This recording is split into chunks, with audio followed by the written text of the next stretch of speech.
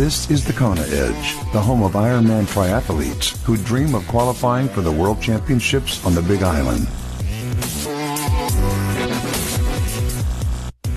Welcome back onto yet another edition of the Kona Edge. My name is Brad Brown, and it's awesome to have you with us. We head back to New York now, and we're joined by Steve Day. Steve, welcome back onto the Kona Edge. Thanks for joining us.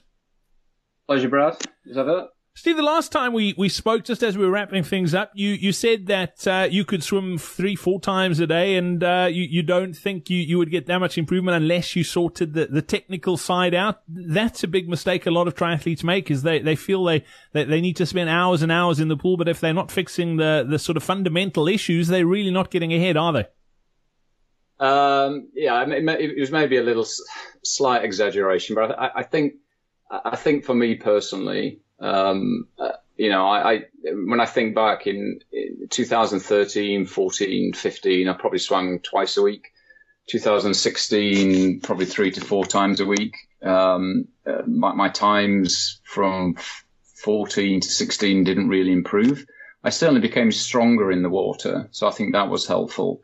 But there were no big jumps in terms of time. So I think technique, you know, is obviously so important in triathlon. Many a time I've been to the pool and, you know, I've got in a lane with someone who looks significantly less fit than I, and that person has, you know, gone on to lap me several times over. So I learned some big lessons in swimming pretty early on, I think. You mentioned also one of the big things you did was, or if you could go back, you would have got a coach earlier. Have you got much help from a coaching perspective in the water on your technique? I've had the odd lesson. You know, I just feel every time I've had lessons, it's my own fault. You know, I just get a little frustrated. We end up doing the same drills, and it's just not worked for me really. This year, in fact, literally yesterday, both my wife and I signed up with a local coach out here in Long Island. I bought a GoPro because I think visually I need to be able to visualize what I'm doing wrong. So I'm going to make a concerted effort this year. In the past, I've kind of dipped in and out, and that's just not. It's just not worked for obvious reasons.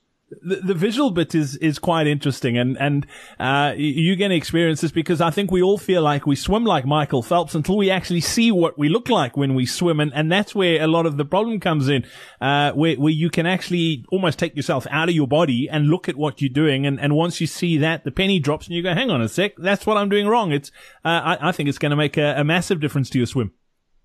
I'm hoping. When the week I was in Kona this year, someone recommended a local swim coach who does some work with the pros in even as late as race week. So she invited me up to her endless pool, and she took some footage. And then there's some photo which I shared with some friends where I've no idea. You know, in my head I'm doing one thing, and then you look at and literally my arm is. I don't know what it's doing. It's kind of way, way, way out on one side. So I think just being able to visualize and understand that is just so important. So I've made, you know, I've made the jump, bought a GoPro, and hopefully that will help this year. How much improvement do you think there is on your swim? I mean, you talk about wanting to get better all the time. How much faster do you reckon you can go? If I can take 5 minutes off, I think that would be huge. I mean, ultimately, you know, I was effectively an adult onset swimmer. So, you know, unless I invest in, you know, swimming 5 times a week and an awful lot of technique work, I can't see improvement beyond that. But I can certainly imagine taking 4 or 5 minutes off, which would be great.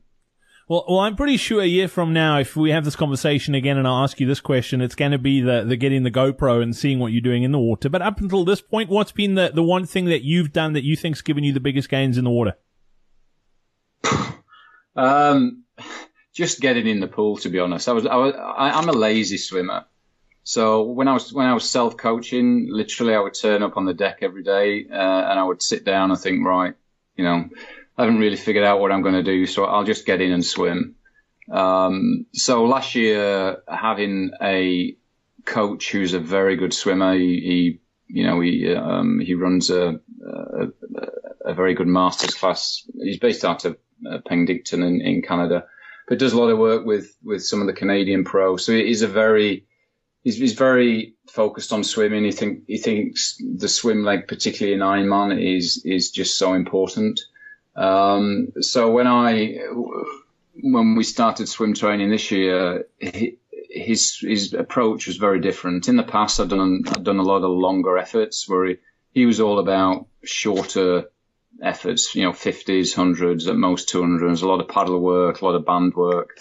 I'm not sure it made me any quicker, other than it probably meant I slowed down less, if that makes sense. So I was fitter in the water. But I don't think my standalone 100 or 200 time was that much quicker. I was just much stronger.